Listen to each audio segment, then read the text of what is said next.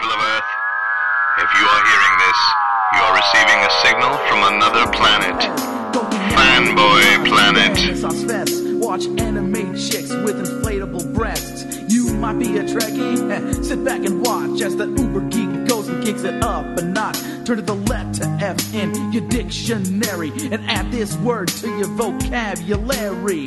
Take a look, cause I'm the real McCoy. Damn it, Jim, I'm not a doctor. I'm just the definition of a fanboy, baby. I'm a nerd overdrive. I will always survive. Fanboy, baby. Feel so alive watching Babylon 5. We're going to be a fanboy, baby. I don't know. Well, happy birthday. I'm glad it was. But you were in Comic-Con, and I was up here seething with anger. That's yes. Wow. Yeah. It was not reflected in your Facebook posts at all, or the passive-aggressive emails or anything. I'm going to have to go back and look at those emails. And I don't want to alarm you, but I did. I got a Charmander in your bathroom. So you did? Yes. So wow. Is there blood? No. Not from the Charmander. Okay. But, no, I've been checked out. Anyway, so there we go. Hi, this is Derek McCaw, Editor-in-Chief of FanboyPlanet.com, and we are podcasting on Wednesday, August 10th, around 7 p.m. Pacific Time. So, once again, we are not responsible for any news that happened probably after about 6:30 p.m. tonight in the world of nerditry. Are we calling it nerditry now? Oh, I'm trying to start that. If we're going to do this, I keep a glossary of our terms. Okay. Well, I tweet out that way. I say, enjoy the general nerditry. Okay. So that's general nerditry. Can you spell that for NERDITRY? Okay, good. Hashtag nerditry. It's not really catching on, but I've tried it. I've tried it a few times. Anyway, we'll try. And we are podcasting from the Brett Cave. And, of course, across from me, hosting physically and literally here tonight, Rick Brett Snyder. That's right, podcast producer extraordinaire. I should also mention we have a sponsor tonight, which is Aces Weekly. David Lloyd, the co-creator of V for Vendetta, has this online web series site for online comics that we have talked about in the past, and they are officially sponsoring us for a while now. So excited to have David on board, and thank you, David, for all the joy you have given us as comics readers over the years. We have, did you not tell me, Rick, that we have a special guest tonight? We do. Yes. It's someone from your past. I feel like we're playing... whose line is the name? What's line? What's my line? What's my line? Or This is your life. This is your life. Ralph Edwards. Yes. So it's someone you used to know in a previous life. You've worked with him before, and he left you after. It was a pregnancy related. No, don't say it that way. But anyway, yes. Yeah. So come on out, Nate Costa. Nate, listen up, fanboys! I'm Nate Costa. Excellent. And actually, so we should also say, if you're listening to us, if you found us, please, on iTunes, and I realize I've been giving short shrift to this, that we are also on Google Play. Is that right? Android? We have a link? We are on Google. So we're at the Google store. I don't know how that works because I don't have an Android. But we are available on both iTunes and the Google service. Last I checked. Man, I feel like I'm 80 trying to explain that. And we're on the Google service. I don't know how it works or what it does. But the Google machine. But we're there on the Google machine. You can also find us on fanboyplanet.com. Each and every podcast has its own page. And if you found us at one of those other services, please rate us, review us, tell your friends, and subscribe, because that's how we grow in eminence and power. And you can find us at fanboyplanet.com, where, of course, everything we talk about on this podcast, if there's something that you wish to purchase for yourself and you cannot find it at your tangible commodities. Okay, I like that phrase too. If there's a tangible commodity we talk about and you can't find it at your local brick and mortar store, we do have handy dandy Amazon links as well. If you'd like to help support Fanboy Planet in its ongoing effort to be moderately entertaining once a week about comics, movies, and TV news, you can please donate money at to PayPal at editor@fanboyplanet.com, which is also the address you can use if you have any questions, comments, compliments, commentary, or criticism of what we do. If we say something that we don't know the answer to and you're shouting at your listening device that you know, write in and tell us. Or leave a message on our Facebook page, fanboyplanet.com, or tweet us at fanboyplanet. I think you can also Instagram us too, but I still don't understand how Instagram works as a text. You're the only one who uses it. I don't use it. No. I know. When I say us, it's the royal we. The multitude. It's the psychotic us. I am Legion. And speaking of being, that's a horrible segue. We do have another special guest tonight. We do. We have comics news, we have movie news, we have TV news, but we're still in this kind of winding down from Comic-Con, and one of the coolest things that I think I saw at Comic-Con this year, and I mean this sincerely because I know he's listening, but this really is sincere, is right before Comic-Con, there was a trailer for a fan movie based on Futurama called Fanorama. And everything from this company that's Cinema Relics is like in-camera practical effects, including it's a live-action version of Futurama with audio animatronic masks, and the miniatures are real. Everything is a tangible commodity, if you will. And so one of the members who is described as, I believe, and he can correct me, it was scapegoat writer and actor, and I think I'm missing one of his titles on the website. But it's a highly paying position in a lot of apparently corporations. Scapegoat. There's a lot, Yes, absolutely, a lot of need for that. So we're very excited to have Andy Klimczak from Cinema Relics on tonight to talk about the fan film. Andy, are you there? I am here. Thank you so much. I wish I had I mean, Nate Costa. Is that the proper greeting for your I'm sorry. No, among our tribe. I really appreciate that you were actually listening to what I was saying, though. That's kind. That's more than I get from Nate. All right. And it was Cinema Relics. And once again, thank you for coming on tonight and talking about this. So what is the missing title I had? You were a scapegoat, writer, and actor. I have no idea. I put so much random stuff on that website.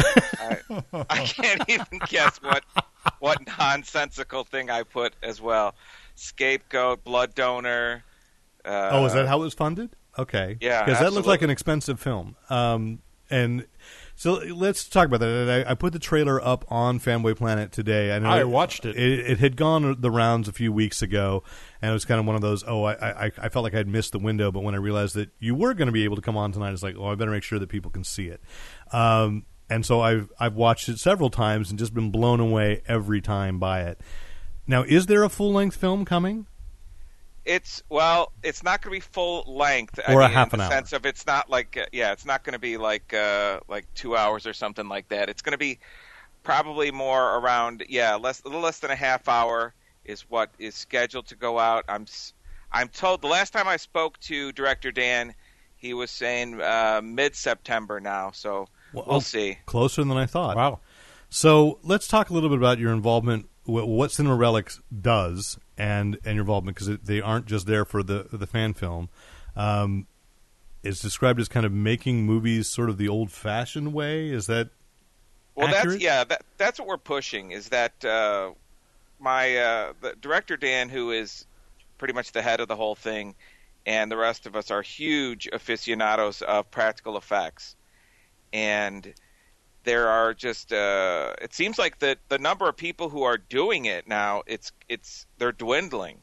I mean, there's all kinds of important skills that are just vanishing from Hollywood, and they're all just getting replaced with CGI. And there's something definitely to doing practical effects that makes things pretty special, we think. Yeah, I mean, wasn't that why Rick Baker announced his retirement last year? Was he just felt like everything would be done by CG, and then here you are. You've built faces. I mean, even down to, I can understand doing Dr. Zoidberg as an audio animatronic, but even Professor Farnsworth is amazing. Is an amazing mask and a disturbing one. And very disturbing. Yeah.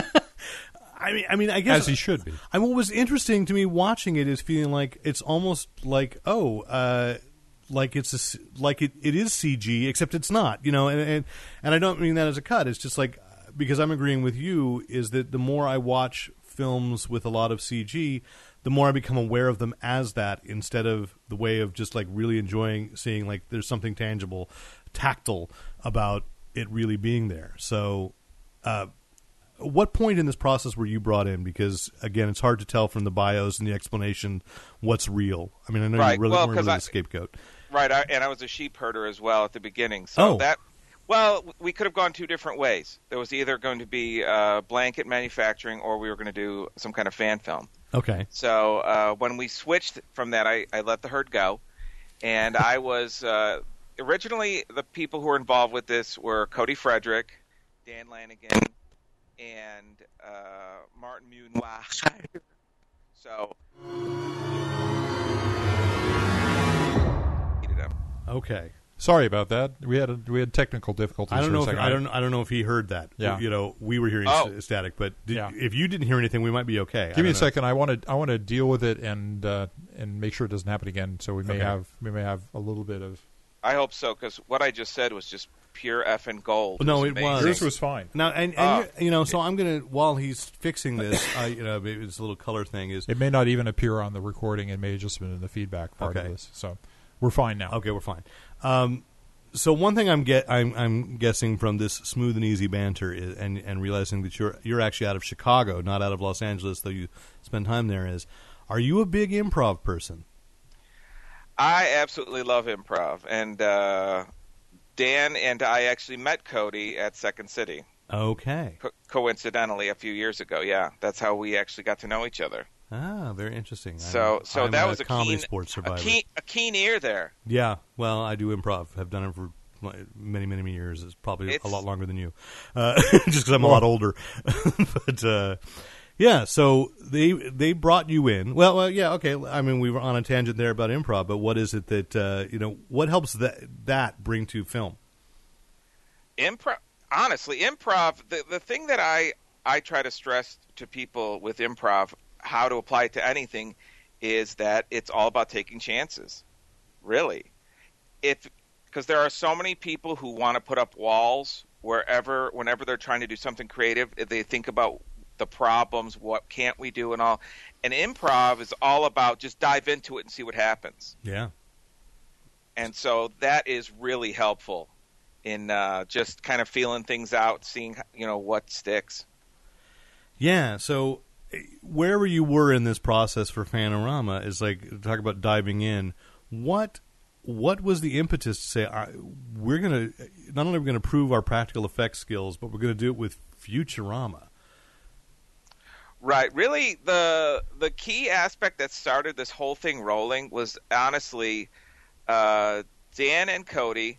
And Cody, once again, met him at Second City. He's actually called the Grand Vizier of Improv in Chicago, if you ever run into him. All right. They were looking for a way to because I'm kind of a sad, pathetic fat guy. And so the idea was they were sitting around talking in front of me as if I weren't there about, how do we get him, to actually get, physically touched by a female, maybe in the same room with a woman. And I've been there. Yeah. Yeah. And what they noticed is that fans, and particularly in this case, female fans, I was still, trying to make an effort to, be choosy. They said, they confuse the actors a lot of times with, their characters. And women would want to talk to an actor about, it's like, because they play a cool character. It's nothing like the actual person. It doesn't matter. So you're counting on confusion. Right. Yes. And so what they did, Dan and Cody sat down for, a couple months and really just pondered it. What character out there am I most alike that I'll be able to transition into easily? And when they were just watching Futurama and saw Zoidberg, living in a dumpster, eating garbage, spraying. Okay, now how much of that is true? I mean, oh my God, it's all completely true. Of course, you can't. It's going to be on the internet, right? So I know it's going to be true. It's going on your Wikipedia page right now. Has to be true, exactly. So that's basically it, and it's worked out well. I have what we're saying, as a quote unquote girlfriend. We're hoping to 2018. Our goal is to hold hands. So Godspeed, man. Baby steps. So a little shout out to Katie out there. I'm thinking about you and your hand. Okay. Yeah. All right. So that's why they chose Futurama. But now, in a time when I don't know exactly how many weeks before Fanorama came out was when the Paramount lawyers came out with all kinds of restrictions about their Star Trek fan films. Did you guys have a moment of, oh crap, we just lost control of our bodily functions. A fear of that kind of thing. We did a bit, and we're in a really weird position because, we are in a similar situation where we're, doing a fan film, but on the flip side, that whole Paramount thing, at least we're guessing, we don't know, whatever lawyers are going to say whatever they want to, but my guess is that comes down to the fact that that one particular, what was it, Axanar or Axanar. something like that, that guy took in millions of dollars. And I think that really is what got them to put out such draconian rules. Yeah, but you got a girlfriend out of this, so maybe... and actually, I have to... And she's got to be worth millions. She's worth millions, of course, but I have to share her a couple of, several months of the year with the Fox executives. Oh, no. So that's you know what? This interview's taken a very dark turn. Yeah. This is not our family-friendliest podcast. Yeah. What's really bad is this is her learning that for the first time when she hears it. Well. Oh, Merry free Christmas. Free plane tickets to Los Angeles. You shouldn't have, honey. I know. In for a real treat. Oh, my gosh. Well, all right. So, as you said, then this... so, yeah, we're nervous as hell, and we're not sure what's going to happen.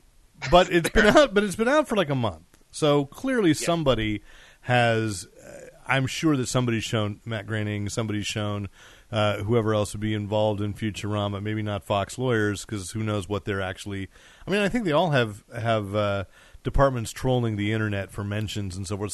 So people must be aware. They actually use trolls. Right. Yes, they do. Real life trolls. They spend a lot of time in 4chan, I believe. So just if you try to be careful.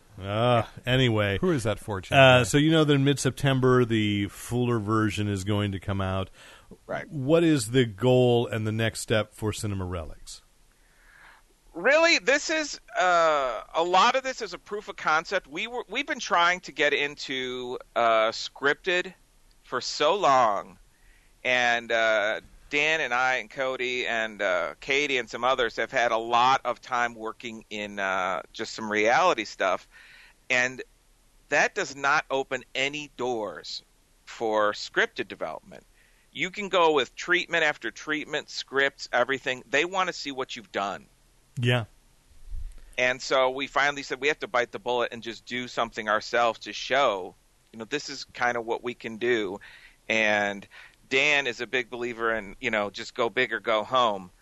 So that's why this is kind of as overblown a fan film as you'll probably ever see.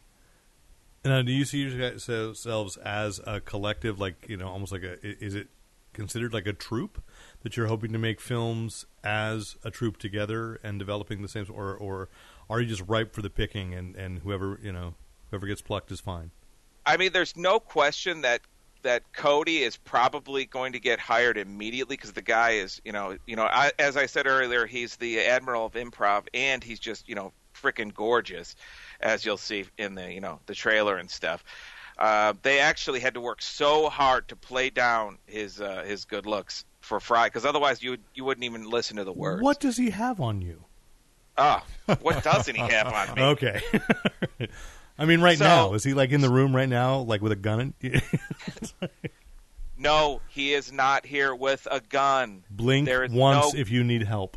No 9mm gun pointed at my left temple right now. Okay.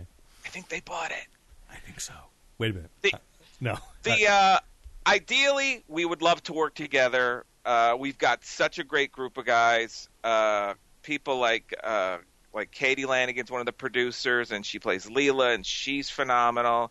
And Adam Cook and Martin Munwaha he's like our do-everything mad scientist. He creates tons of the stuff that we use, developed a lot of the technology that we use for things like building Zoidberg and Bender and all that stuff. And so we've got these guys who are so talented, and so it's nice to have that pool to draw from. But we've had such luck with this because people when it was easy to find people who were passionate about doing something with Futurama. Mm-hmm. Because people just, it's like, well, we're doing this fan film about Futurama, and people just hand us resumes. Like, tell me what I can do to help. And so we've got a lot of people who love it, and we've made a lot of good relationships. So hopefully we're going to be working together on some future projects, and some amazing stuff will come out of this. Well, excellent. We wish you all the best on that. I'm very much looking forward to the half-hour-ish film. Thanks. Yeah, very, very much. And so we'll keep an eye out for that in September. And so thank you for taking the time tonight, Andy. No problem. Really great talking to you. So as I said before, you are certainly welcome to talk about general nerdistry with us for the rest of the evening, or you can go off and have a real life. I don't know. I could hang out. I don't care. I'll hang out for at least a little while until I get the call from my social worker. Let us know when you leave, like in a huff. If you would leave in a huff when the time comes, it's like, that's it, you sons of bitches. Something. All right. Yeah. Cue up like the sound of the dial tone or something like that. Oh, Rick will do that in post. Yeah. Rick will fix that in post. Slamming down the phone. I don't do practical effects. I do everything in post. He's totally doing Oh, nice. You know what we should do right now, though? We should talk to our man in Los Angeles. We should. Nate, how are you? Oh, I'm wonderful, gentlemen. Yes, we should give a shout-out to... we have not had Nate on for a long time because he's been working... Well, working. We're always happy about that. But as a PA... and our prayers were answered. And you are back working as a PA on the second season of... Teachers. Which they were also, weren't they? The Kates were a Chicago improv group? Yes, they were. Yeah. The Katydids. The Katydids, that's it. Oh, yeah. I know of them. Yes. Very cool. Yes. So they're treating you well, Nate? Oh, absolutely. Better than actual teachers? Oh, no doubt. Yes. Okay. How's that commute? Teachers. How's the commute? The way there, not too bad. The way home, not great. Yeah. Well, L.A. Exactly. That's all you can say. So, all right, we got some comics news, some movie news, some TV. Let us begin with it's kind of a let's not call it a sadness. Let's call it a celebration of one of those unsung heroes of comics. This week saw the passing of DC Comics letterer. And that's an art form people really underappreciate. Oh, yeah. Gaspar Saladino. And I can remember seeing that, lettering by Gaspar as a kid, one of those first titles that I really knew. But he's also a logo designer, and I think probably one of the logos that was burned most into my brain as a kid was that Green Lantern Green Arrow, the flaming, Oh, yeah. Yeah, from that. That's Gaspar. He developed... And for Andy, this is going to sound really, really obscure, but for me as a geek, it's like, it's one of the first things I really recognized in comics too was the way Swamp Thing spoke in word balloons. He was the expert in creating word balloons that made it look like how those characters sounded. So I mean, he really, really played. Who would have thought lettering was such a... Well, we do. I mean, because we know Richard Starkings in Comic Craft. Yeah. But Gaspar was really the guy that kind of really moved forward and brought it forward as an art form in comics. His last major project, though, he had been active until about 10 years ago and occasionally doing... But his last major and probably most famous work was he was the letterer on Grant Morrison and Dave McKeon's Arkham Asylum, which is probably one of the most influential Batman graphic novels. And certainly the media and crossover stuff. Mm-hmm, yeah. Mm-hmm. So, a lot of the success of that book is really due to Gaspar Saladino. So we send him off and say, what terrific work, and check it out at DC. Someone returning because Dark Horse Comics just finished Hellboy, or Mike Mignola just finished Hellboy and ended the Hellboy saga, and then they've announced for 2017 we're going to get a new graphic novel, Hellboy Into the Silent Sea, with again from Mike Mignola and Gary Johnny. So they lied. Yeah, well, I think there's a lot of stories you can tell in his life. Indeed. It's sort of like Doctor Who. And I think we just lost Nate by mentioning Doctor Who, but I like to do that from time to time. Anyway, that's something coming in 2017. And then there's news we kind of missed. I was off at Comic-Con. I remember hearing this and thinking, as soon as Derek gets back, we'll talk about this. Well, we should. Yes. Is that with the Great Rebirth Wonder Woman revival, and again, Andy, let us know if you have an opinion on this one here, because I think you were heading this way. Absolutely. With they were doing alternate covers for Wonder Woman, and Frank Cho, an artist who is no stranger to controversy because he was the one that did that Spider-Woman. Or he did a series of covers images making fun of the controversy over the Milo Manara Spider-Woman image. Right. With her splayed and so forth. So he was doing alternate covers, variant covers for Wonder Woman. And because I believe, if I understand looking at the artwork correctly, he left in a huff. But it did get, I don't know, it kind of got blown out of proportion perhaps. But he left angrily and threw some accusations out at Greg Rucka, who is writing Wonder Woman, because Greg Rucka has complete creative control over even the variant covers that DC uses to sell. And what they were fighting over was whether or not you could see Wonder Woman's panty line. Wow, that's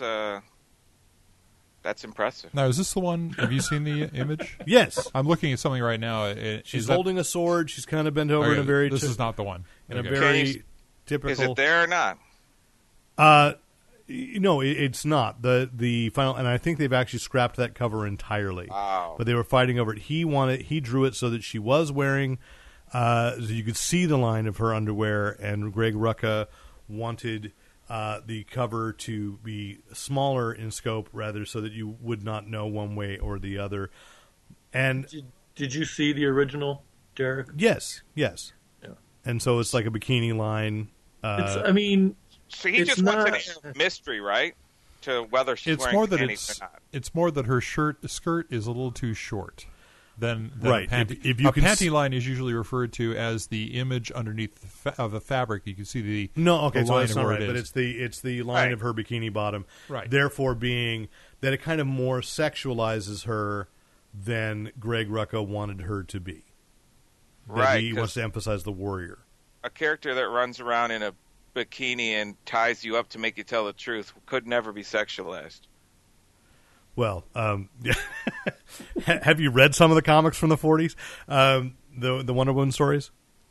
From the 40s? Yes, the original stuff? No, I didn't. Oh, yeah, there's a great book from this that just came out a couple years ago about the history of Wonder Woman, and basically the creator was very much... It's every story involves Wonder Woman getting tied up and women in bondage and spanking. Apparently it was a favorite. It was a personal thing that he had, of his, and he was living in an open marriage, and he invented the lie detector, or at least he claimed to. He might have lied about that, but no. Well done. No, but it actually is true. He was credited for decades as having invented the first real practical lie detector, and hence she has the lasso of truth, because that was reflecting his obsessions. Mm-hmm. Very feminist, but also they're not stories you can really show to children without them questioning what's going on here. So, anyway, I just keep my toddlers knee deep in Spawn, so there's nothing weird going on in their life. Good counter. Knee deep in Spawn. There's so many good titles for this podcast. Yes, I know. Thank you. That was the name of my band in high school too. So Knee Deep in Spawn. Knee Deep in Spawn. Yeah. Most guys are in it for the chicks, and he was in it for the spawn. Darn right. Oh, your girlfriend's finding out so much tonight. Anyway, so that was probably the biggest comics controversy that we missed. And I can sort of see, like, it's DC had to promise a lot to bring Greg Rucka back, because I remember when he quit, it was like he was never going to write for DC again. Yeah. And one of the biggest surprises of Rebirth was Greg Rucka is back.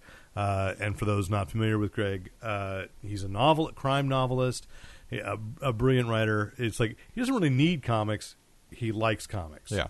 And he has an affection for Wonder Woman, and did do a fantastic run on her book about 9 years ago.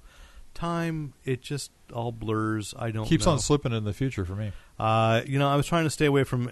I was going to Manic Monday and trying to avoid it. Yeah. And then We have different playlists. Well, you're older. So anyway, it is time for that segment of the show in which. What, you have something? You have this look on your face. There's anticipation. I think you skipped an item, didn't you? No, I did not. It's time to turn to What's in the Bag, which is... What's in the bag? What's in the bag? And it actually sounds like it's coming all the way up from L.A. I know it does. It's like it's strange. It's echoing up the canyon. It's like he's actually in the bag and running out of oxygen because we put him in one of those laundry bags. Yes, this is the time of the show where we go over some of the comics that have come out this week, recommendations, or the flip side is very rarely, but occasionally, please, for the love of God, do not pick this book up off the shelf. Yeah, public PSAs. So, Nate, it's been so long. And I don't even know if you've had time to go to the comic shop since 2015. I have, but not today. Okay. But I was there last week. I'm okay. But I can tell you what I would have picked up today. Well, I have a question because I know where you're going to default, but maybe it's time to catch people up. Is at least the first issue in the arc for Walking Dead, the Whisperer War. Mm-hmm. Yes. Have you picked that up? Yes. Issue 1 of 6. And tell us about it, Nate. Is it everything you'd hoped for? Well, it's just the beginning, Derek. I know it's just the beginning.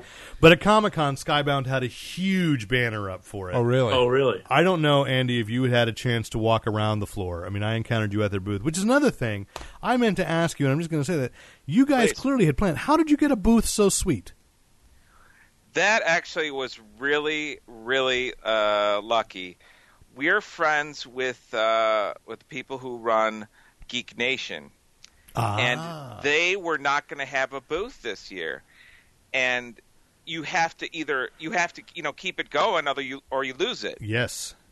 So they asked us if we wanted to sublease it, and we said fine, and they gave us our number. Our number was all the way in the back in the next row, and then a couple weeks before Comic-Con, we got told, oh, there was a mix-up, we're switching you out to this. And we got just the most amazing position. That was.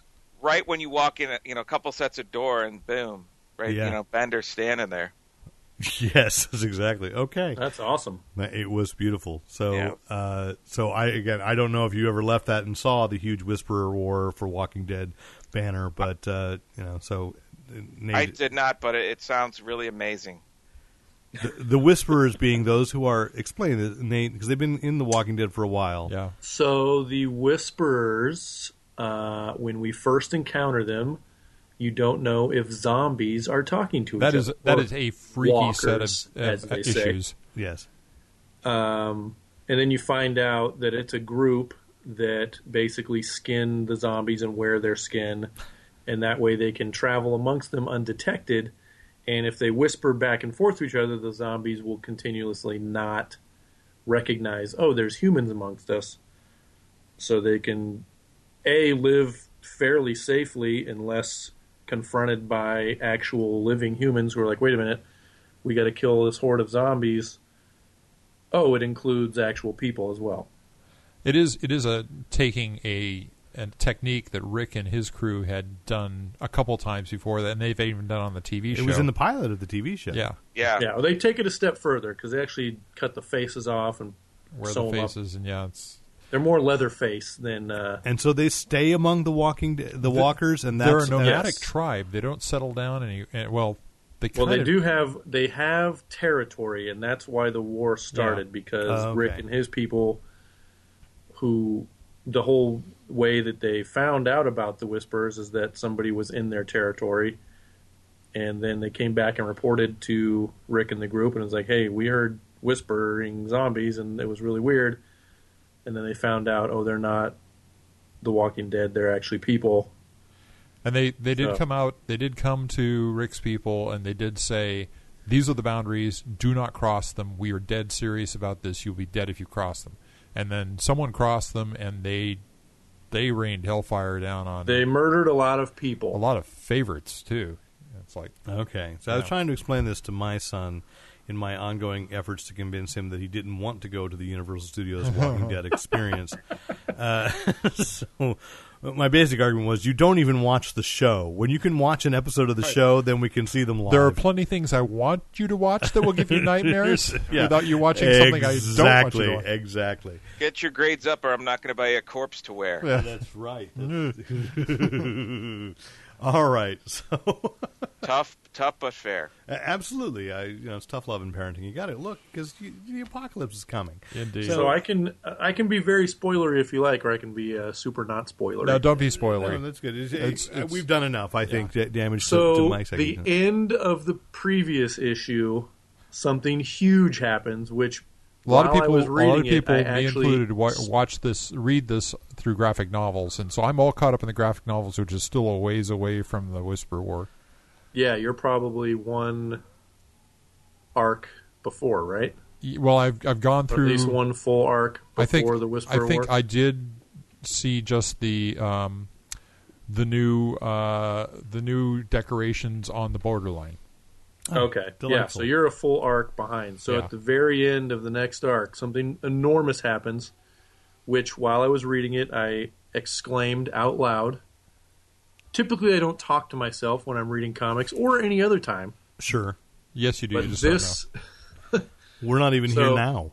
Then I had to shoot off an email to Kirkman and Sean and let them know that I did that. Did you teach Mary Jane a new swear word? Was that what happened? If she would have heard, she probably would have learned a new swear word. Okay, good. So hopefully that my letter will be in the next issue. Exciting. Nice. But the first issue of the Whisper War basically picks up exactly where the previous issue left off, and it's going to be hopefully awesome. All right. What's next? What's first on your stack this week, Rick? So the first thing on my stack, I'm actually going to go with a series that's winding down, and this is issue number 10 of The Vision, which has been one of the weirder Marvel, and they never see limited series, but this is a limited series going From issue on. 1, it was very hard to see where it would go once they ended this arc. Yeah. For issue 1, it was hard to see where they were going to go after 4 issues. Yeah. And we know that Viv is going to be in the Champions, the Young Avengers spin-off thing. Which is kind of interesting if you've been following this series along. But if you're listening, Viv Vision is the Vision's teenage daughter that he constructed. Yes. So I've been enjoying the heck out of this. I mean, it's weird, but I like it. It's weird. It's likably weird. I'm slowly catching up on Marvel Comics Unlimited. Yeah. And I didn't like the first issue, but I thought I'd give it another try because so many people liked it. Yeah. And yes, I get what you're saying. It's very weird, but I am now I'm drawn in by the story. Yeah. So, yeah. Can I just chime in and ask what was the Vision thinking starting a kid off as a teenager? He has 2 kids. It's a very that is weird, a glutton for punishment. That's the weird thing about the setup is, again, not knowing how familiar you necessarily were with comics, is that they had this big event where all reality changed, the Secret Wars, and then when basically everything restarted, it was 8 months later with no explanation, and one of the things was the Vision lives in a New England suburb with the wife and 2 teen children that he constructed, and who they themselves have even less concept of humanity than he does. They're learning, yeah. And so I'm not even sure. I mean, you've just asked the basic question of the series. What was he thinking? What was he trying to do? It makes perfect sense, because if you were going to create something, you wouldn't create a baby, because it's not going to ever not be a baby. But a teenager hopefully is in a set of years that will eventually learn something and progress towards being a bit more of an adult, even if it Why isn't. couldn't it have been a super intelligent Wow, baby? are you not familiar with teenagers? That's freaky. Teenage girls especially. Oh, yeah. I don't know teenage girls. I have a teen daughter, and I've heard I have a teen daughter. I don't know. Exactly. So. Maybe, the Vision's just, I want someone who's going to hate me and wreck the car. There you go. Both those things happened. Wow. You're psychic. How does he do it? I'm gonna flash back and flash forward Ooh. with a Comic-Con book that I'd actually backed on Kickstarter. Okay. It's a graphic novel, but actually I think the 4 individual issues are going to come out from Chapter House Comics. So it came out as a hardcover graphic novel first, and then it's going to split? If you got for the Kickstarter backers, and then the individuals, it's called Die Kitty Die, and it's by 2 people who write for Archie Comics. So stop me if this premise sounds familiar. A supernatural character who has always been comedic and fun finds out that the publisher of her book is decided that sales are so bad they have to pull some kind of grim and gritty stunt, and so they're going to kill her. And they've put a contract out with all the other supernatural characters, like a different version of Hot Stuff, the Little Devil, and a super evil Casper. So it's all drawn in an Archie Comics style, and very clearly they're taking shots at people within Archie, but it's still kind Little of Satan. Little just Satan, turned right to that. Yeah, Little Satan. Do they have something Casper the Dead Baby? Yes, there basically is, and even explains how he died, which Nice. is like. But it's actually really fun, so I think it's going to come out, and I'm handing it over to Rick to look at. It's going to come out in the first issue will come out in October. I think you might be able to find this hardcover. So I like the way they dotted the back covers to make it look like the old style. Each issue, and what reminded me was a lot of the Patsy Walker Hellcat thing Marvel's doing, is each issue includes a story from a different period in her background, going back to the 40s as Archie Comics and their Sabrina paper Wood. dolls in the back. Yeah, see, so I mean, it's obviously they work for Archie, so they know what they're making fun of perfectly. So if you can find the graphic novel, get it. If you want to wait for the individual, which is weird, you're right, that is reverse engineering it. The individual issues to come out from Chapter House Comics, or go to your local comic shop and say, look for it in the Diamond catalog, and make sure that you get it, because it is a lot of fun, and there's the promise of more. But it's also it's a story that easily could wrap up. If that's all we see, it'll be fine. But it was fun, and it was one of the most enjoyable things I picked up at Comic-Con. Nate, is there any other prediction of what you'd have purchased this week? Yes. I don't want to steal anybody's thunder, but All-Star Batman #1. Well, that was the next one. You stole Rick's thunder! Woohoo! Did you actually read it, Rick? No, I haven't yet. Okay, me neither. Did you read it? Because I didn't get it yet. Yeah, we don't have time to read. But I've been waiting for... I dropped all of DC except for Justice League, because that was still written by Jeff Johns. And then with Rebirth, I picked up Superman, Batman, Justice League, and I'm doing All-Star Batman because it's Scott Snyder. Yeah. And that's the only reason. And John Romita Jr. I was going to say him too. But it's going to alternate. It's going to have a bunch of different artists on it. Okay. This one was... I picked that up and I go, this is beautiful stuff. I got to buy this one. The first issue is. So no one can fault you, Nate, for picking that up. Although, as I'll reiterate, there hasn't been a Rebirth book that I haven't somewhat enjoyed. There may be some I won't continue just because I can't afford to buy them all. But it's been really an effective Rebirth. The only thing about it is it's a $5 book, and it's not huge. So that may be the first issue. I don't know if the second issue will be, but we shall see. What's next on your stack, Rick? Now that Nate stole your thunder. Now that Nate stole my thunder. The next book I have is called The Black Monday Murders. That's by Jonathan Hickman. Of course. And it's a supernatural noir book. I've only flipped through it. It looks really cool. There's chapters that are sprinkled with prose segments in it. This also was a $5 book, but I'm comparing it with the All-Star Batman. It's a thicker book with fewer ads. So this is each page is like a 1/4 inch thick. Yeah, it's you can hear them clunk as they fall open. It is a image book, and by that, it's about all I know. But it looks sweet, and it's Jonathan Hickman. Wait, be honest. Has there been a Hickman book you have not enjoyed? I'm sure there's been one, but we'll give him that. All right. Yeah. I'm going to go back to another Comic-Con purchase, and I saw you had posted on Facebook that you picked this up too. So I want to put it out there. I got the paperback. I didn't get the hardback. I got a deluxe hardcover edition of Valerian and Laureline, Ambassador of the Shadows. This is the graphic album from Europe that is going. What is the actual name of the movie? The Luc Besson Luc Besson movie. It's the second book. Actually, in my den is an envelope that I received today that has the graphic novel that is the one they're converting in the movie. No, this is what I was told. This is why I picked this one up. Well, then regardless, there's a graphic. That one I think is maybe the third in the series. Mm-hmm. It doesn't start with them playing 3D chess on the front. On the I don't know what they're playing in the front. No, I don't know. But this is a long-standing 1960s French comic series that is being turned into a film by Luc Besson. And with Cara Delevingne, who is in Suicide Squad as the Enchantress, and the guy who was the kid that was the Green Goblin in the last Amazing Spider-Man 2. And the trailer just looks insanely cool. As I'm counting on. I'm not even sure it has to be good. So I wanted to see what the fuss was about. So you can pick up their reprinting, which had been out of print for a while. So that's a reprint then? Because mine are paperback and they're not near that big. We can compare size. No. This is more in terms of the French album. This is a recent reprint. Did you get that at half off? No. I picked it up at Mysterious Galaxy, I think it was. Okay.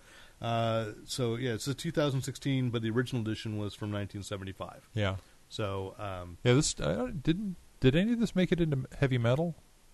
I don't know. I did not read heavy metal very often. Okay. So I saw the movie furtively. Yeah. I read like the first 200 issues, and then I was out. Only the first 200. What would be next for you, Nate? It went downhill after. It went downhill. It started around 170. It started going downhill, and I stick with it. Hopefully. Yeah. Oh, there's Mary Jane. Well, there she is. Last but not least for me. Uh-huh. And I will admit to have not reading any of the first 15 issues yet because I just was able to finish Secret Wars fairly recently. Amazing Spider-Man number 16. Ah. So I don't know if that series is even good, but it's Dan Slott, so I'm assuming it is. Really it's Dan Slott with Christus Gage. So if you listen to the last podcast that we released on Sunday or Monday, was an interview with Christus about some of his work on Amazing Spider-Man, working with Dan Slott. So nice, good choice, Nate. This is leading into the Dead No More clone conspiracy thing that I'm both excited about and very afraid of. But the Spider-Man, since this latest Marvel Now Spider-Man has been really good. I like everything that they've been doing with it, and no flaws. Yeah, I'm really looking forward to Marvel soon. So, what would be next on your stack, Rick? On this note, gentlemen, you have to leave. I do need to go. That was the call of Nate having to leave. Nate, can we hear you sing Mary Jane a lullaby? No, you cannot. Darn. Nice try, Rick.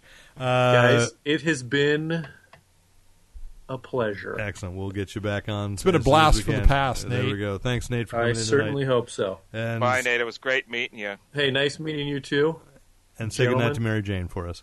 Will do. All right. Bye for now. Bye-bye. Next on your stack, Rick. The last thing on my stack is one that I looked at originally and I wasn't going to buy it when it in previews. I was like, why? No, not going to. But today I flipped through it. I said, I'll give this one a try. And it's just that I'm a little afraid of the saturation of super characters in DC. And especially this one is Superwoman. And it looks like we've got Captain Atom on the front cover, or maybe you'll tell me that's Steel. Maybe it's Steel. It could be Steel. I don't know. No, I think it's Steel because I see a cape topple there. I haven't read it yet. And it's going to be. I'll give this 3 issues. But the art is very nice in it. But like I said, I'm just getting a little worried that we're going to get a Zeppo the Super Ape any day now. Beppo. Zeppo was the Super Marx Brothers brother who I dropped would buy out. that book. Zeppo the Super Marx brother. It's sad that I know it's. I'm sorry. We did this wrong too. Is Beppo the Super Monkey? Right. It's Titano the Super Ape. Yes. And it's amazing that I reproduced. Okay, so anyway, I think she has a death. I wouldn't buy that last book. I think she has. No, I think people would. That is the. I think that she has a death sentence on her from the beginning. It's like the All-Star Superman setup. Oh, is that right? Of like this is that the powers are killing her kind of thing. So it worked for All-Star Superman, so we'll do it for Superwoman. Well, I mean, I think it's kind of like the Marvel Now thing. It's like there are series designed to end. Yes, and I'm fine with that. Throw that idea out there because you have two Lois Lanes. Why? What do you need with two? This is a surprise. This is how good DC Rebirth is. I'm taking a chance and buying a book that I thought I hated. Oh my God! In the previous New 52, and that is that I have bought Red Hood and the Outlaws because the idea of Jason Todd teaming up with Bizarro and Artemis as sort of a reverse trinity. Yes. This finally has a combo of characters that maybe I like, and I actually liked the Red Hood Rebirth, the special that kind of reset everything. And so it's, again, my issues with Jason Todd, I realize, is that they just keep trying to build in a backstory that wasn't there when Jason Todd first appeared. So I read the whole first edition of Red Hood and the Outlaws, and I liked it. It was, it just kept being good enough for me to buy the next issue. But when I realized that there was kind of a Stockholm syndrome going on there, I said, "Now's the time to break." And now you're well, that's how I feel about the podcast. Now you're breaking me. It's like when you pointed out it's reverse trinity, I went, "Oh, you're right." So I like what they've been doing with Bizarro. So it's just kind of okay. You've got a character that I'm amused enough by that maybe, just maybe, this will work for me.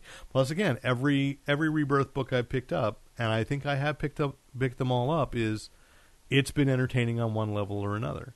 And I've had to have a conversation with my son about, we're not going to buy them all. What do I get to cut? Tell me, please. So, because I can't make the choice, I love them all. But that's our comic stuff. We've got some movie crossover. I mean, we transition in, because it just broke today, that independent filmmaker, I guess she's actually done mostly shorts, Emily Carmichael has signed with Fox to direct a big screen adaptation of Lumberjanes, the boombox series for kids called, which is about 5 campers. I'm going to mispronounce all these names. 5 campers at Miss Quinzella Thisquin Pennequill Thistle Crumpets Camp for Hardcore Lady Types. And these 5 girls live. I'm sure you're right. Thanks. Who live in the Roanoke cabin, and they fight werewolves and monsters in the woods. And this has been like this huge breakout surprise hit, and probably the biggest book that Boom Studios does. Are they doing anything with Scholastic or for that series? They don't need to. Well, sometimes they do. I mean, no, because Boom has their own distribution base. They have their own graphic novels. Into schools? Oh, into schools. Yeah. I don't know because I don't. I don't know that. I don't know if the Scholastic Book Club still exists. Yes, it does. It does. Okay. Have you ordered from them recently? I have. Cool. What did you pick up? Garfield's Ninth Live? I did. Oh my God! In this one, you actually found out it's actual parenting issues that has caused him to hate Monday so much. The darkness. His mother's name Monday. You are ready to do a horrible, grim and gritty reinterpretation of books. The darkness that's revealed is amazing. DC should hire you to write the next issue of the Flintstones. There you go. Yeah. Call me. We have no power. As I used to say to my students, if I had strings to pull, I'd have pulled them for me. You know what's happening in the Flintstones, don't you? There's a thing about religion, I know, in the second issue. They're doing a thing where the cavemen are coming out against monogamy. Oh, jeez. Okay, we're not kidding. That there really is a kind of a grim and gritty, funny redo of the Flintstones going on right now. It's bizarre. But anyway, I don't know about their school distribution. I don't think it matters. I think that they've got so much It's out there on Amazon. The press is so big that they're all people that are webcomic stars involved in this. Yeah, I think there's still families out there. I mean, we're in the I know you're right. West we're in Coast the and stuff, West but- Coast and the city. and Yeah, families look to Scholastic for safe stuff for their kids to read. yeah. So Bone it's a good one. Right? They did a whole. Well, because Scholastic actually picked that up to Yeah, publish. yeah. I mean that I know that Boom just does their own trades and Right. goes out there. But this is a big. I mean, with Boom, it feels like right now it's a race to see which one of their concepts gets to film first, because there's so many when they have that first look deal with Fox. But it's still very exciting, and Ross Ritchie, Boom publisher, has been named as producer of the film, and right now they're doing a crossover with DC, Lumberjanes and Gotham Academy. So it's kind of cool to see this, like, way WonderCon, I think. When it was in Anaheim 3 years ago, I interviewed some of the people for the Lumberjanes, and had no idea what this book was. It was nothing, and then to realize, and when I say nothing, mainly because the first issue had just come out, and it was just not on my radar, and now it's just this huge phenomenon that's still not necessarily on my radar, but I recognize that it's a good book that people are enjoying the heck out of, and so great. I hope the movie captures some of that magic, whatever that is. The greatest news that we could possibly have had happen to us sort of happened while we were doing weird fill-in This episodes. was the other thing I was going to write note on. I never did. Was that the Rocketeer is getting a requel, I think is what you say. It's a reboot/sequel taking place 5 years after. Are you a fan, Andy, of the Rocketeer film? I love the Rocketeer. Yeah, so they're moving it forward 5 years. So if the original was like 1936, so it'd be like 1941, the eve of World War II, and Cliff will have disappeared. So it's an African-American girl putting on, which is weird because I realize Marvel's doing exactly Tony the same Stark. thing with Iron Man. Right. But Disney is putting an African-American woman, or women, it may be, I think there was talk about the title might be The Rocketeers. And Wow. and have women in the suit with the jetpacks. What was the name of the squadron that was all black men in The World War Tuskegee II? Airmen? Tuskegee Airmen, yeah. I don't know. It's interesting. And it's what on the podcast a couple weeks ago we were talking about a Rocketeer comic and saying like it's not the Dave Stevens work. So if you're going to take the character, this is the something different. I guess I was talking about. So I've got bated breath because I love that first movie so much. Mm-hmm. And Joe Johnston, who directed it, is still active in the business because he's the one who did Captain America: The First Avenger. I don't know I don't think they've attached a director to it, but they are actively developing it, and you can still hear the theme music at California Adventure playing outside of Soarin' around the world. So I'm just hoping this turns out to be stop something people when good. you're standing there waiting? Do you stop people and tell them? Do you know what that music is from? No. I just tell my son over and over again, it's the Rocketeer. And he goes, what? You watched it. He says, no, I didn't. Yes, you did. We're going to watch it again. So You loved it, kid. Remember, you love it. That's the weird. Yes. No, there's actually the truth is like the next day he recreated Jennifer Connelly's part. He said, now he like mock hit me over the head with something and said, now I've played a scene with I can't remember Timothy Dalton's character, but like he picked up that line, but he doesn't remember watching the movie now at all. But the weird thing, actually, after Universal Studios, the next time I have him, we're going to watch Creature from the Black Lagoon. Because he's decided that he wants to start watching the classic Universal monsters. That's a good one. That's not. Yeah, no. I'm just very excited. I finally, it's like I said, "Are you sure it's black and white?" So no, he's into it. But it's black and white mostly during the daytime. No. It's totally anyway.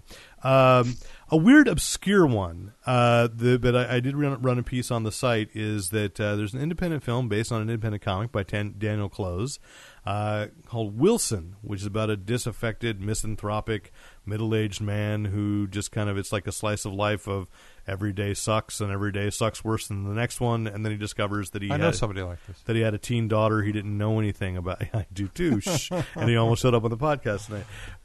We love you, Jason. Anyway, that he discovers he has a teenage daughter he never knew existed, and So Daniel Clowes has adapted it into a film. It's coming out in March 2017 with Woody Harrelson playing Wilson. So that's great. A movie that, and the funny thing is, and I posted it and said, like, Car D'Angelo is the one who turned me on to the graphic novel and said this was the best one, and Car, worked in film, had no idea this adaptation was coming.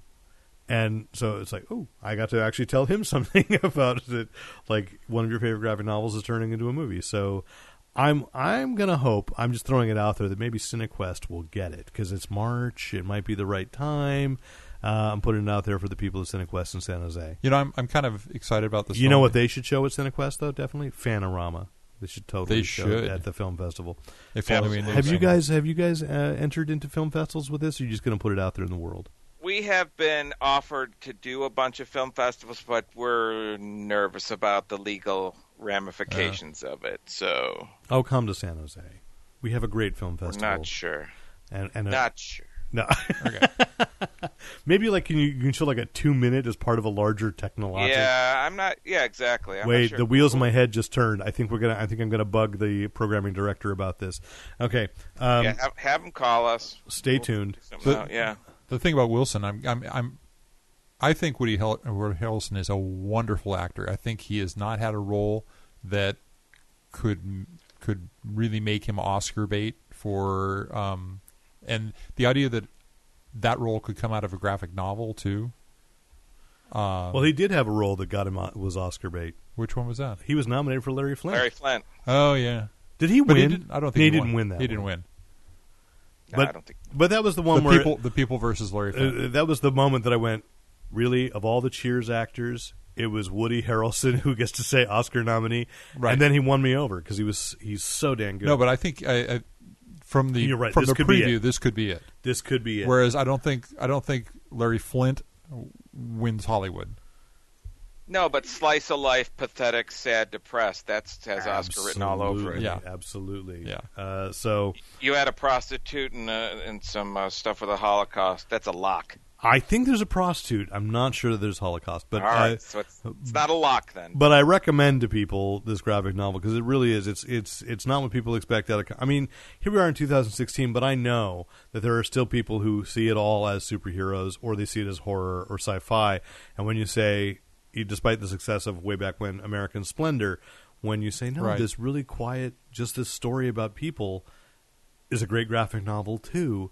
It's interesting. Did Silver Linings Playbook win anything? But that wasn't a graphic novel. No, I was just saying from Jennifer Lawrence won the Best Actress for that. Best Actress, right? Yeah, but not director of story.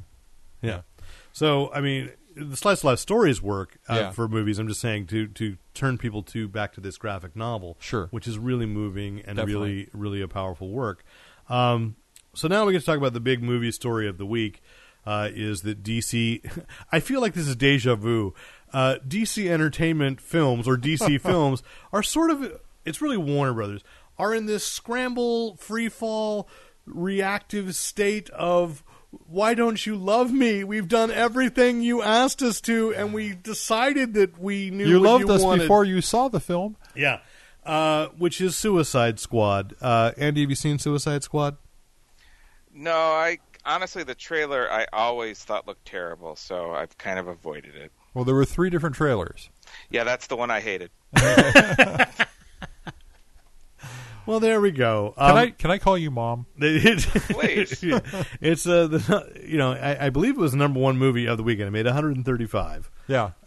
It beat out Guardians of the Galaxy. Yeah, for August opening. Yeah. Although I still I feel duty bound to report those things, but then I also feel like, what the hell does that really have to do with anything? And why should anybody care how much money it made? It should be, did you enjoy the film or not? Indeed. Did people want to see it? It's the second week that really tells the tale. That means whether they'll make a sequel. That's true. Yes. It's very true. That's very true. I hate to break it to you, I think they will.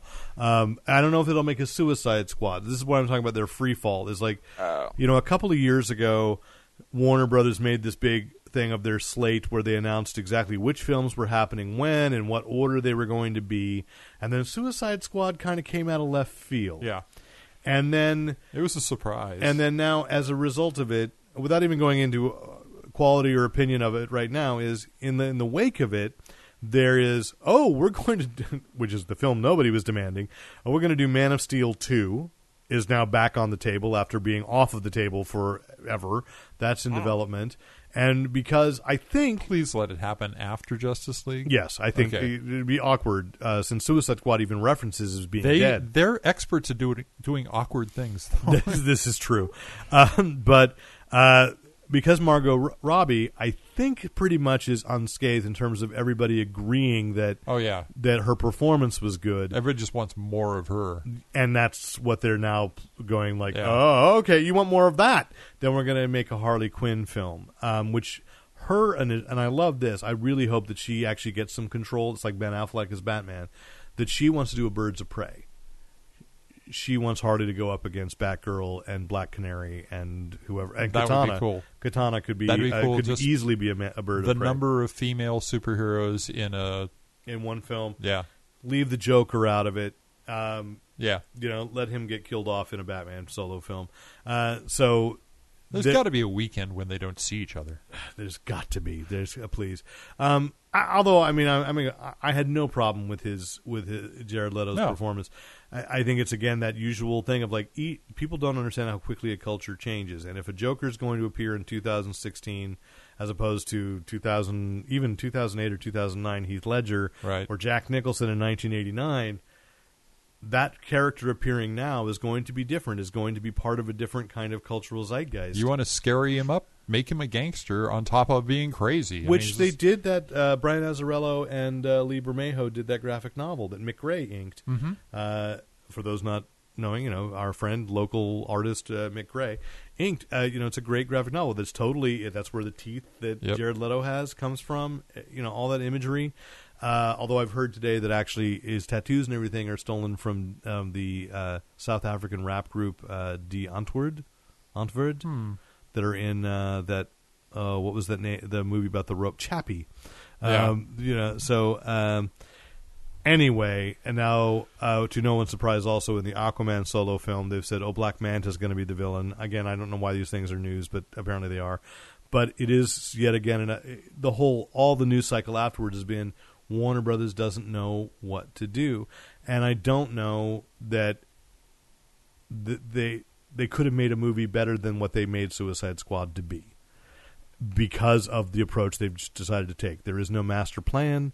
They're strictly reactive. No, I mean, you know that because because even when they were making when they said they announced Aquaman, they put 3 different screenwriter teams in competition against each other. We'll take the pitch we like best. Right. But that's after they'd already planned Justice League without those people seeing what Justice League was, and because there isn't a Justice League yet, right?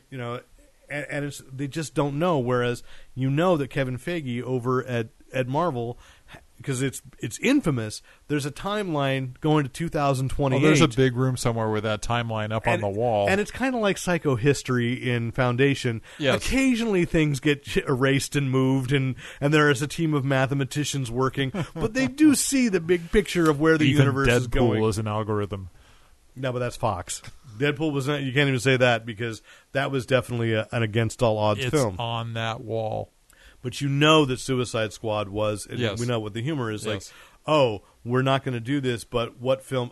Because actually, and somebody said it said to me, reminded me a lot of Guardians of the Galaxy. That explains a lot of the music choices. Is like, Guardians of the Galaxy had Awesome Mix Volume 1, so we're going to do pop songs, or rock songs everywhere we can. And they finally announced the soundtrack album. And then... Oh, yes, okay. And then Deadpool comes out, and they're like, we got to make it funny.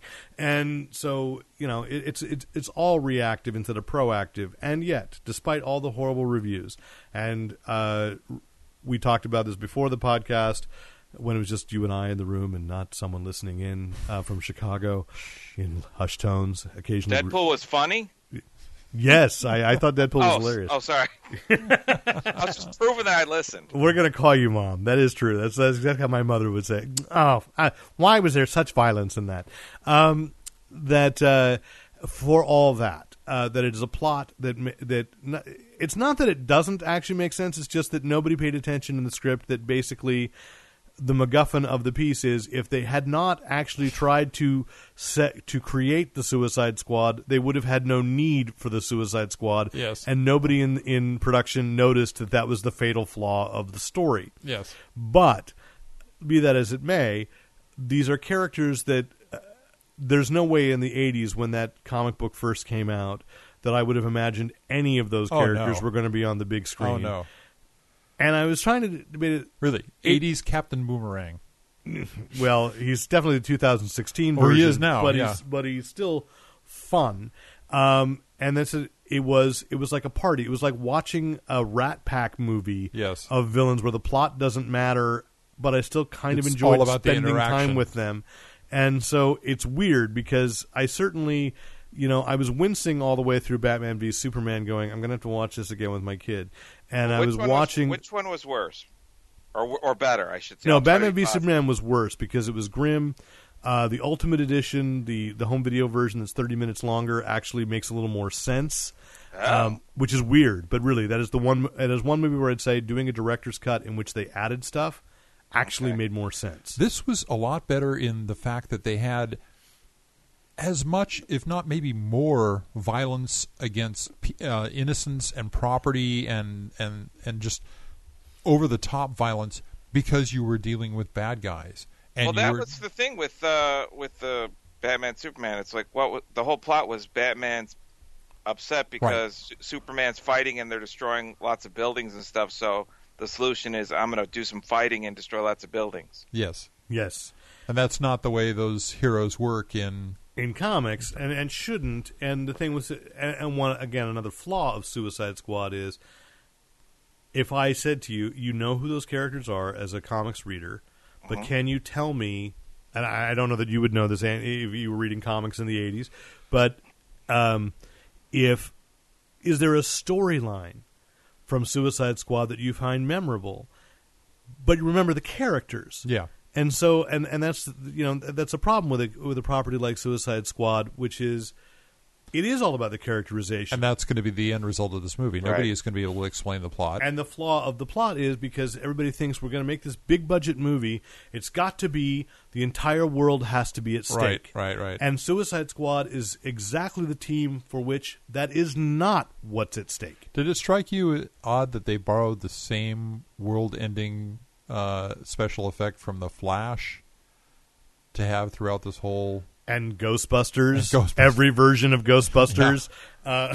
So The Flash in particular, there's all the garbage floating around. Yeah, but I mean, but I said, but it was also in the female Ghostbusters. Yeah. So I just kind of, it's like I'm tired of seeing that. Yeah. But if you could show me these characters fighting and then deciding that they have an honor amongst themselves, which it does have that arc, okay. And the criticisms of Harley Quinn is, if you watch it carefully, there are a lot of flashes of reminding us that she was Dr. Harleen Quinzel because she's using psychology against the rest of the team. She may be ridiculously oversexed, but there's no point, except maybe when the Joker's in the picture, where I didn't think she was in control. I'm using too many double negatives here. I always thought she was in control, that she was using sexuality because she knew exactly how effective it would be at manipulating people. So that part I liked. I just went... That's how I've gotten as far as I have in life, so I can respect that. Is using your sexuality as a weapon? Raw sexuality, that's right. And a baseball bat. Well, and a baseball bat. And when you're in that Zoidberg suit, man, all the tentacles. It's hot. I understand. Yeah, literally really hot. Yeah. I would imagine so. That was, I'm going to say that was a disappointment in Suicide Squad, not the lack of tentacles, but that, because Andy just referenced the baseball bat, which she uses throughout most of the film, but that she picked up the mallet. I'm like, come on, that's fun and different, Right. And that would have been the nod. There's all the nods are there. They even did that Alex Ross painting for Mad Love. Yes. So it suffered again. Many, some of the weakest points were recreating panels and images from comics that the average moviegoer would not find as iconic as we do. And when it started just noodling around and telling its own story with these characters, again, the story sucked, but the characters were fun. So I think I want to come back and say the Jared Leto Joker. I could watch just a Joker movie. With that, I liked what they did with the tattoo, with the grin, the hand on his hand, and he put it on other people too. Yes, and that was disturbing. That was a cool kind of thing. But I don't need to see a Suicide Squad 2, but I would be happy to see Deadshot show up in Batman. I would be happy to see Captain Boomerang, who they would not call Captain well, they call Captain Boomerang, but no publicity calls him Captain. He's always Boomerang. Yeah. Until I'm sure that some Disney lawyer will realize, wait a minute, we have a villain called Boomerang, and then that'll be over. But I would love to see Captain Boomerang in the Flash movie. Yeah. I even like the Croc. And the Killer Croc. Killer Croc was great Killer Croc. Yeah. Yeah. So I didn't buy the we've got to move the bomb underneath where we want you to position the big bad. Yeah, not too many spoilers for people, but yeah. No, I know. And there's another flaw, but we'll talk about that off the air because if people haven't seen it, I don't want to ruin it. But I do want to say another thing is I loved the 6-issue miniseries of that version of El Diablo. Uh-huh. And DC's never done anything else with that character, and the fact that they made that character into a major one for Suicide Squad was just so like, wow, it's a great choice. It's very at odds with the rest of them, and again establishes something very different for the DC universe on film. And I really liked it. I really liked that usage of him. So very much a Phoenix type character in a way that I wish that the X-Men had tried to deal with the Phoenix instead of... Oh, don't worry, they're going to do it again. I mean, now that the timeline's been completely rewritten, don't worry. Once we get past that Mr. Sinister kerfuffle, that will be the next one. Yeah. I hope not. Let's go to television, shall we? I like TV. Unless you have something else to say about movies, Andy? Oh yeah, great popcorn prices too high. Damn kids. No, absolutely. Rude people. I am going to throw in movie-wise a very interesting thing, a kind of end of summer, not a blockbuster, but I saw Pete's Dragon last night, and the thing that impressed itself upon me. I'm still not 100% positive that I'm super impressed by the film, but that it's actually small. It's a story, even with the special effect of this dragon, that it's a story about a boy and his dragon. The world is not at stake. And thank God. No, but it really was. Like, I was halfway through this going, wait a minute, it's not going to get any bigger in its stakes than this. The dragon it's been so long since I've seen a movie. The dragon's revealed to be the first harbinger of hell. The Air Force is going to bomb the forest any minute now. No, it just stayed small and quiet. And there was some beauty to it, and and it was weird to realize where's the bombast, and there just isn't. And I'm like, oh, good. Kids need to have a movie that isn't going to trigger their hypersensitivity. It's just like, oh, it's gentle, and it was PG, and I was like, wait a minute, there's no 13 at the end. Where was the nudity? Or the swear words. Is the dragon wearing pants? The dragon is. It's not Fin Fang Foom. Elliot is not wearing pants. You're quite right. You're quite right. But the Howard the Duck thing, Disney has a problem with. Oh man. Yeah. Well, see, now there's a legal issue with that. They think now that Howard can take his pants off because Disney owns it. Of course, he could take his pants off. Well, I mean, Donald doesn't wear pants. One leg at a time. Absolutely. Yeah, I guess they are legs. So let's move to television, and that is that there was an announcement from George R.R. Martin this week. This is cool. Not that he's finishing the Song of Ice and Fire books. That would be cool, too. It's not going to happen, ever. I don't care. As long as the series wraps up, I'm fine. But he announced that Wild Cards is coming to television, which is a series of, I think the official title or the official term originally was like a mosaic novel. Yes. And for those, I know they've done mosaic novels where multiple people written on a single novel, but it's a shared universe. Right. The first few books were short stories tied together. Oh, there have been many books. And then they started. Well, I've stopped. And this is embarrassing. I think I read up till the 11th book. Yeah, they're when up I had the time 20s to now. Oh, I know they are because tomorrow night I'm going to talk to one of the writers. So because San Jose writer Kevin Andrew Murphy has created a character for the series Wild Cards, which is in the first volume, Aces High, I think was that this shared universe based on a role playing game. I hadn't even been aware that had been. I've forgotten the name of it. It was one actually I've played a session of. It came out before Champions came out. Okay, so that basically the idea was in the 40s, this alien race wants to experiment with a bioweapon, and they want to experiment with it on humans. So it falls in the hands of a former Nazi evil scientist who ends up it blows up over Manhattan. And it's kind of like the mutant thing, really, is that if you are infected by this alien virus, you either get an ace, which gives you superpowers, you get a Trump, or you get a Trump, and the entire country comes to an end. Right. Or huge. Yeah. Or you get a Joker. That's right. I'm sorry. That's it. You draw the ace, the Joker, which gives you a deformity, which can sometimes have a power associated with it. Right. Or you get the Black Queen. And if you draw the Black Queen, you die immediately. Right. And I think 90% of those infected draw the Black Queen. So that, hence the name Wild Cards. But basically it becomes this alternate history of these characters moving starting forward. in the 40s. It's 46, because Jet Boy, who is basically Airboy, is the first. He's the non-powered. And then the turtle. And the mighty turtle, man. That's one of my favorite characters out of that series. George R.R. Martin did say the one that I think was Robert Silverberg created, Croyd Crimson, the Sleeper, is going to definitely be a character in there, so that he'll be recurring. I think this is a perfect. That's a very old quote too, by the way. I think he had. It's a new fresh one, okay. and I think it was an Esquire article. The cool thing about this, to be adapted to TV series, it's perfect for the way television is working right now. Is you could really do an anthology television series. One season could be like, it's a documentary about the history of the Wild Cards, and a second, just do 10 episodes, and then another season could be. I think this is tentatively planned for Sci-Fi, but I'm not positive. But very excited about that. And what's going to happen is if they use and this is for the writers' rights, is that if they use a character you created, right? Either of us at this table created one, but any of the contributing writers, they use your character.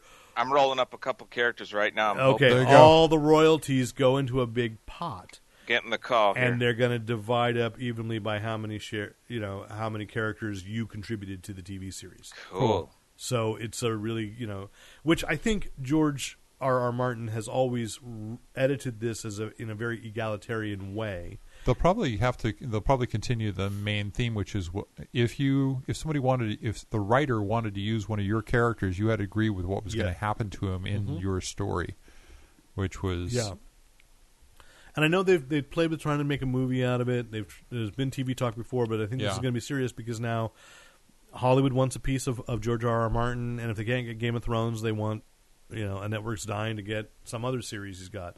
So there are many volumes.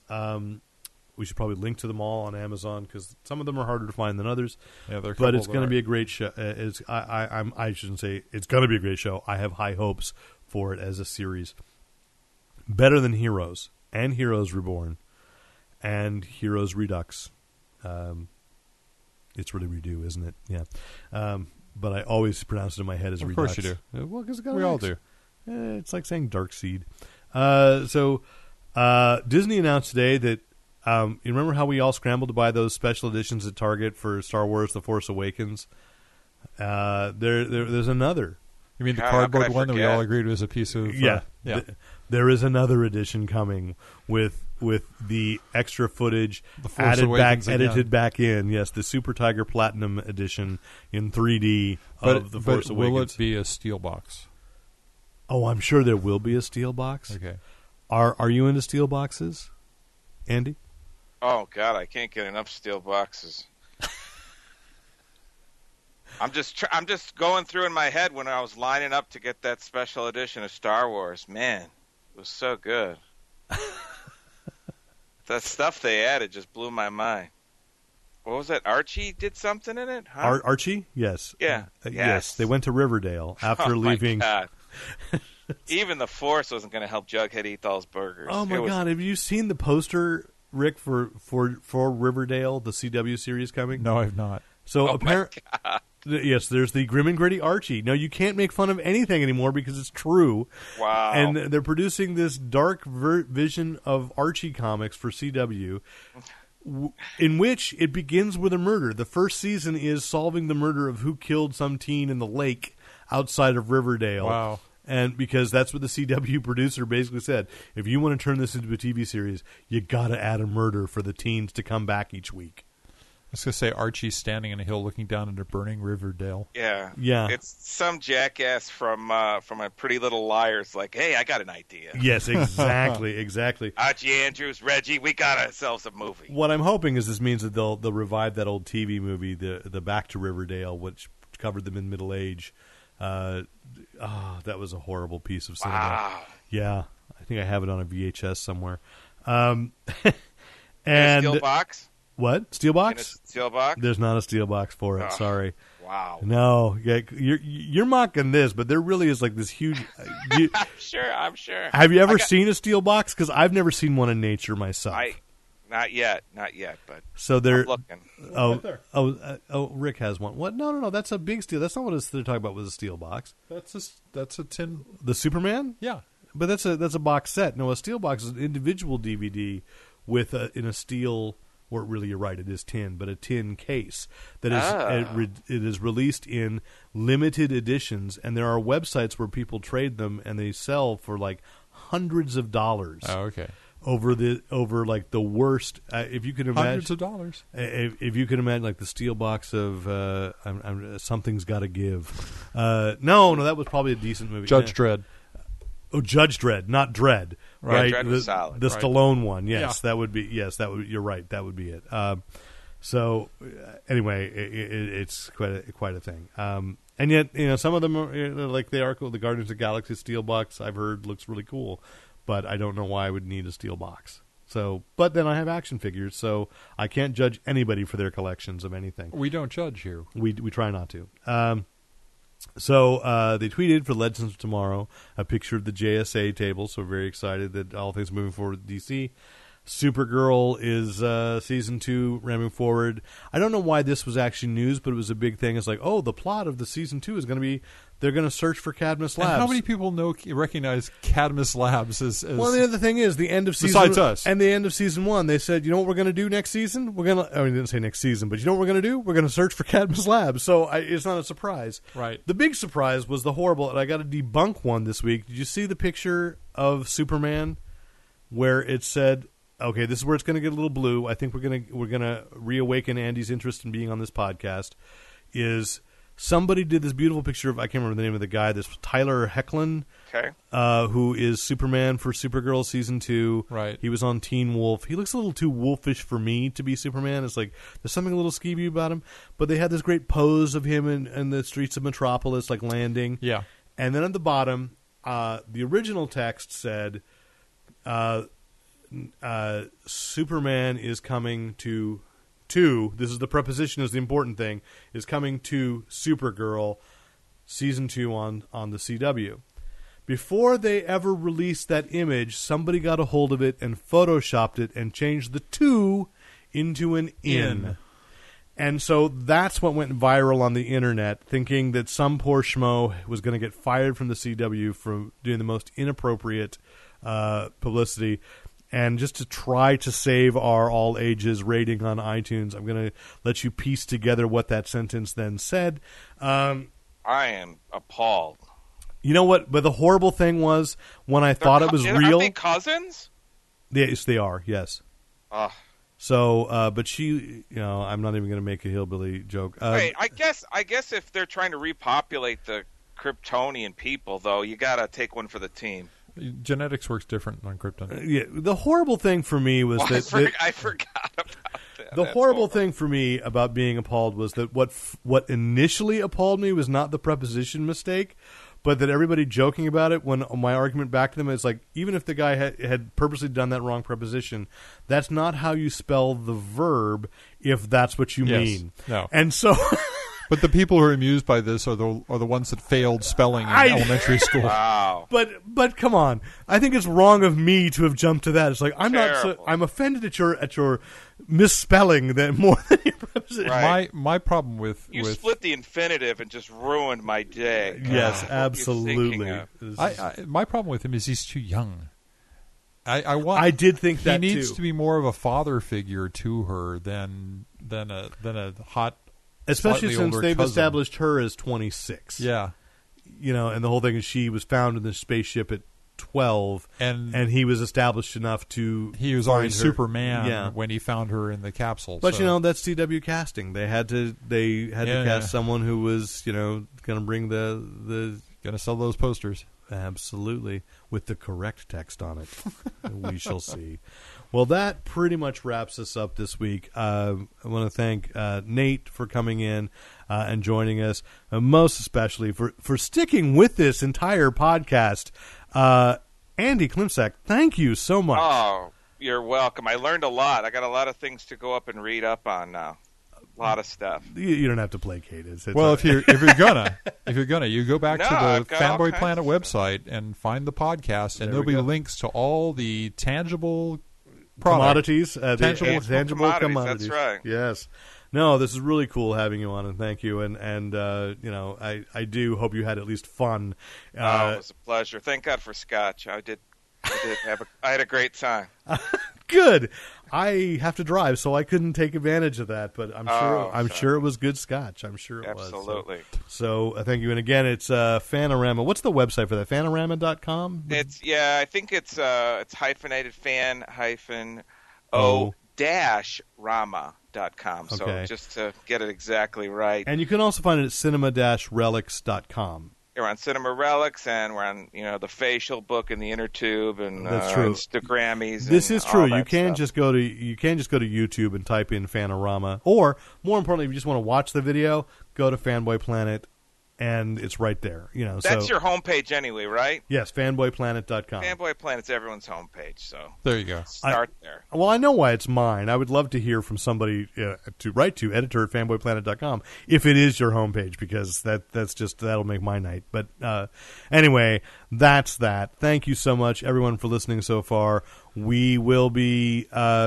We've got some interesting episodes coming up. We're doing some more piecemeal with interviews. Next week also we'll drop the annual conversation with Car D'Angelo, CarCast 2016, talking about the state of comics post-Comic-Con and the state of movies, comic book movies post-Comic-Con.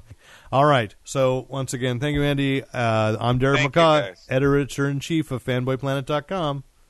And I'm Rick Brett Snyder, reminding you to Use your powers only for good. I never give up and I never surrender.